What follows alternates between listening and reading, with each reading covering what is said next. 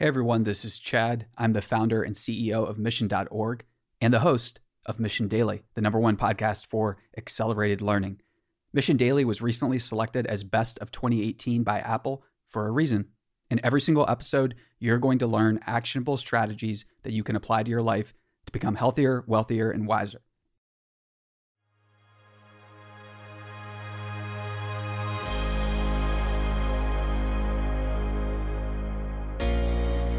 Hey everyone, welcome back to the Mission Daily, your #1 source for accelerated learning. This is Stephanie Postles, co-founder of the Mission, and I'm joined by Chad as always. How's it going?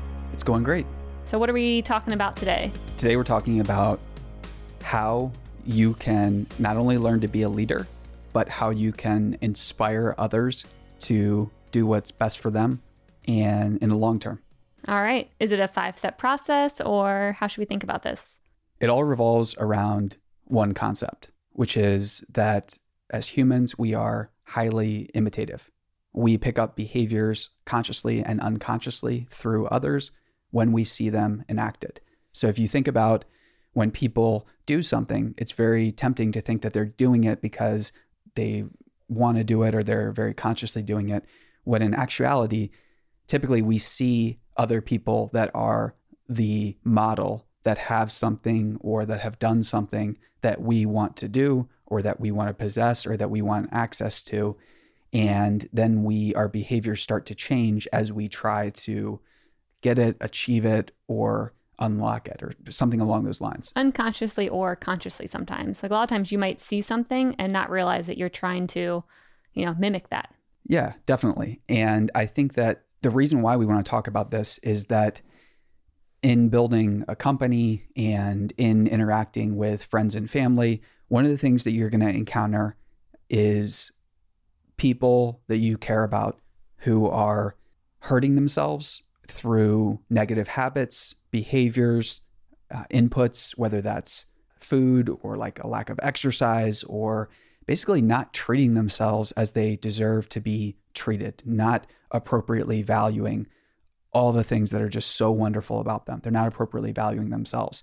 And speaking personally, this is just so hard for me to see. It's almost like it's almost debilitating sometimes where I can get really depressed sometimes when I want to pick somebody up. I want to help somebody. I don't want them to keep going on this like hamster wheel of the same type of things. I don't want, there's something that we talked about earlier called repetition compulsion, where it's very tempting for people who have been hurt in the past in a specific way to keep seeking out things consciously and unconsciously that basically just repeat these negative experiences. And trigger those same thoughts and emotions and all that. Yes. And oftentimes when you believe something either about yourself or how others are or how the world is, you will find ways to confirm that. And it's very easy for all of us to fall into this trap. Leadership is so important. Leadership and positive mimesis is so important because it offers a way out of this type of behavior. So oftentimes when we see somebody that we care about that is hurting themselves or making suboptimal choices, it's very tempting to encounter this directly or provide prescriptive advice or basically confront them. And this is the wrong move every single time. It will not work. It will not elicit the behavior change that you want and that this person might want too. In their heart, they seriously might want to drop this behavior. They might want to become much more than they currently are. But by confronting and addressing this negative behavior head on, you're never going to help lead them out of where they're at. And I think if any of us think about in the past where someone has confronted us with a negative habit or behavior verbally or directly, we probably didn't react that well. We probably didn't, instantly change it. We probably didn't think that highly of the person that confronted us with this. And so this brings us to, I think, the most important point about leadership that is rarely talked about, which is you have to inspire others. So you have to be exhibiting the exact type of behavior and care for yourself and habits that you wish the person that you care about would either engage in or explore or do to stop hurting themselves, basically. That's the only way. And it's the only way too that you're going to be able to do what you need to do in life, in your work, in your career, with your friends and your family. There isn't enough time in the day to confront everyone directly.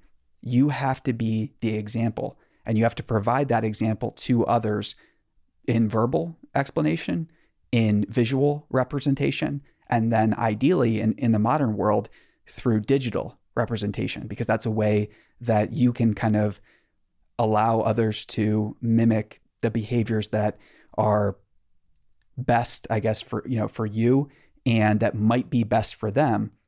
And the thing that's so great about this approach is it's very voluntary in nature. It provides a way for the other person they're not coerced into doing this. And it might seem manipulative or something like that, but if it's coming from a place of caring, and if the behavior is a universal one, say like health or exercise or fitness or something like that, that's not a negative thing. It's not manipulative to try to inspire others to take better care of themselves or achieve what they want to in their health and fitness life. Yep. Yeah, I think the voluntary aspect is a really important piece of it, because it not only you're up-leveling yourself, but you're providing an ability to show others where they can get, but in a way that they can take their time. They can, take the steps that they want to get there on their own time, their own plan. It doesn't feel forced, and they can just mimic whatever they see. And remember when I first started reading Renee Girard with you, and the word mimesis I had not heard of. So for the whole week afterwards, you'd be doing something and I'd be like, can I have some coffee too? Mimesis. And I just kept throwing the word mimesis in there every time I wanted to do something that you were doing, because maybe that was helping influence, what I wanted to do that day, which is kind of funny. But I just started recognizing like, hey, Chad is going out for a walk with Toasty, our dog. I want to go for a walk all of a sudden now. So yeah, it's pretty funny how once you recognize that you might be mimicking people in your environment or others around you, and it doesn't feel forced, it feels more fun. That's how everyone can up-level together. Yeah, and this is something that works. And then I just have to, like, full disclosure here, I'm desperate for this. I am desperate to seek out and be around people that are already exhibiting the types of behaviors and habits that I need to get better at. This is not something where it's, I know best and everybody needs to act how I'm acting and do what I'm doing. Not at all. This is something where I am always a student of others. I think it's so funny on social media and places like that, where a lot of people, to try to be trendy, will be like, I'm following no one. Yeah. I'm following one person. I don't follow anyone. I haven't been inspired or influenced by anyone in there. It's such a joke. And then oftentimes the people that don't follow anyone are the ones who basically rip off verbatim a lot of the greats throughout history. They literally rewrite their writing. They build a following by stealing. It's completely pathetic. And it's like some of the biggest names in the world are literally repackaged versions of other notable people throughout history. So that's not the point here. The point is, or actually that is the point here, because you will consciously and unconsciously mimic the things that you see and the inputs and the information and the visual representations that you take in. So you have to choose those very, very wisely. So if someone you love is hurting themselves and you know that they're looking to you because they're maybe inspired by a certain aspect of your life, maybe there's a certain area of your life that you really have on lock. Maybe you've done a great job of saving and taking care of your finances, and your career is just like on track, and the person in your life, that friend, that family member, is looking to you for guidance in that area. It's very important that you provide examples and things that they can follow and be inspired by, but it's also important that you are looking upwards and that you have a model, whether it's a person or a company, that you're learning from that is better than you. And what's so cool about this approach to leadership is it's a recognition that, so first, it's basically humbling yourself and recognizing that I am following and I am inspired and I'm essentially mimicking. I can occasionally reach originality in some areas, but I'm basically learning from this person. And by learning from this person that is better than me at A, B, or C, that is the only way to inspire others that are learning from me. And I think that this conscious approach to leadership design and inspiring others in a voluntary way is never going to go out of style. It's something that you can apply today. And it's something that will save you a whole lot of time, a whole lot of headache, because I know from the past, beating my head against the wall, basically trying to talk to others. And then when others would confront me with a negative behavior that I was exhibiting, I would be defensive, I would be confrontational, and then I would just go to others and basically try to do the exact same thing. It was the epitome of stupidity. And so you don't want to be like that. You do not want to be like previous versions of myself where we would just do that. I've wasted so much time thinking that was the way. Basically, having others talk at you and then talking to other people would actually solve something. Not going to solve anything. You're only going to solve things through actions, by picking that shining city or person on the hill that has that habit or behavior that you want and following them. And then in turn, you can inspire others. Yep. And allowing yourself to become uncomfortable too, because a lot of times It's really easy to go into a situation where you want to be the best. So for instance, maybe taking a job somewhere and you're talking to different teams.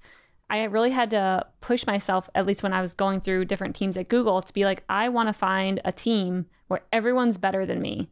And it's easy, of course, to go into a team where, you're the best and you get all the spotlight and, you're doing all the best projects and the best work. It feels good, but it actually doesn't feel good to you after a while because you realize you have no one around who's up-leveling you. So it was a really good practice at Google to just find teams who I felt like they were just out of my league, so smart, very technical, and choosing those teams to be on so that I could grow with them and have other people to look at and want to, mimic. Good point. And for anybody that's listening out there, I think it's a great thing to do today, which is think about, so put some conscious thought, maybe some journaling, maybe some writing into who you're following, who inspires you, who inspires your actions and behaviors, and really make that a mindful practice. So it's not unconscious. When we're unconsciously mimicking others and imitating others, I think that's where we can get into a lot of trouble. But when it becomes conscious, when we become aware of it, it's not a bad thing. It is really great. And what's even better is you can reach out to that person too and just say like, hey, what you're doing is inspiring for these reasons. I'm following you. Thank you so much, whatever the case is. And you can also be more mindful about, when am I trying to be too prescriptive or didactic to others, and when am I being condescending, essentially?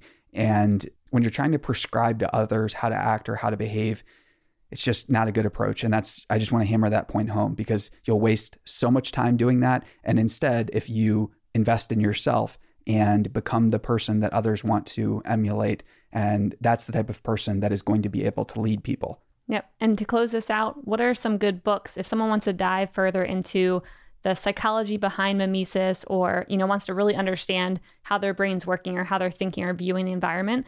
What books can people go and check out to learn more about this before they embark on this journey? So definitely René Girard, and all of his work, or is there a specific piece? I think that any of his work that you find compelling, that you're willing to take the plunge and buy a book or start to read on Wikipedia, or there's any number of free articles out there. My personal favorite work of his that I think is very accessible and fun is a book called Job, where this isn't I'm not religious or like a Bible thumper or anything like that. It's also very tricky because I also don't turn my nose up at religion or Christianity. I'm very inspired by those things. But Job is an excellent place to start because it takes a story that people think they know and basically tells it accurately. And so with source material, people have a tendency to think they know what it is because others have provided analysis about it. And just like we talked about in the previous episode, don't think that others know what is going on, and don't think others know what the source material actually says. Examine the source material for yourself. So Job is not an analysis about the Bible. It is not about religion. If you think that it's about religion, you will miss the point. It is about universal human tendencies, and it will be very cathartic to the reader, because chances are you're going to go through the book and discover, I've been through this, I've been through that, I know what this feeling is like. And I think it allows you to see history, leadership, and mimesis in a whole new light. It's very short, and it's very accessible. And the other thing too is, if anyone reads it, I would invite you to contact me directly, and I would love to talk about it and hear what you think. It's something that is very important, and not many people have read his works. So a lot of people talk about his works online, but I find that very few people have actually read or thought deeply about them. All right, that's a good spot to leave off. So let us know if you go and read any of Rene Girard's work, what you think. Reach out to Chad. He has been diving deep into that for a while now, and let us know. All right, we'll see you next time. Thanks so much. And for everybody that's listening out there, please make sure you're subscribed and give us a rating or review on iTunes. Those help a lot. So if Mission Daily has impacted your life in some way, I would love to hear about how. If it's you've been able to improve something specific, let me know. We read every review, and each one means a lot. Have a great day.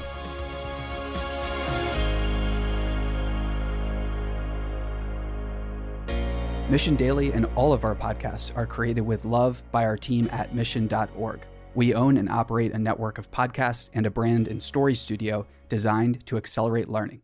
Our clients include companies like Salesforce, they're a customer times 5, Twilio, and Katera, who work with us because we produce results. To learn more and get our case studies, check out mission.org/studios. If you're tired of media and news that promotes fear, uncertainty, and doubt, and if you want an antidote to all that chaos, you're at the right place. Subscribe here and to our daily newsletter at mission.org. Each morning, you'll get a newsletter that will help you start your morning and your day off right. Hey listeners, thanks for tuning into this episode. I hope you enjoyed it as much as I did. If you haven't already, please subscribe, rate, and review this podcast. It helps spread the word, and I would greatly appreciate it. See you next time.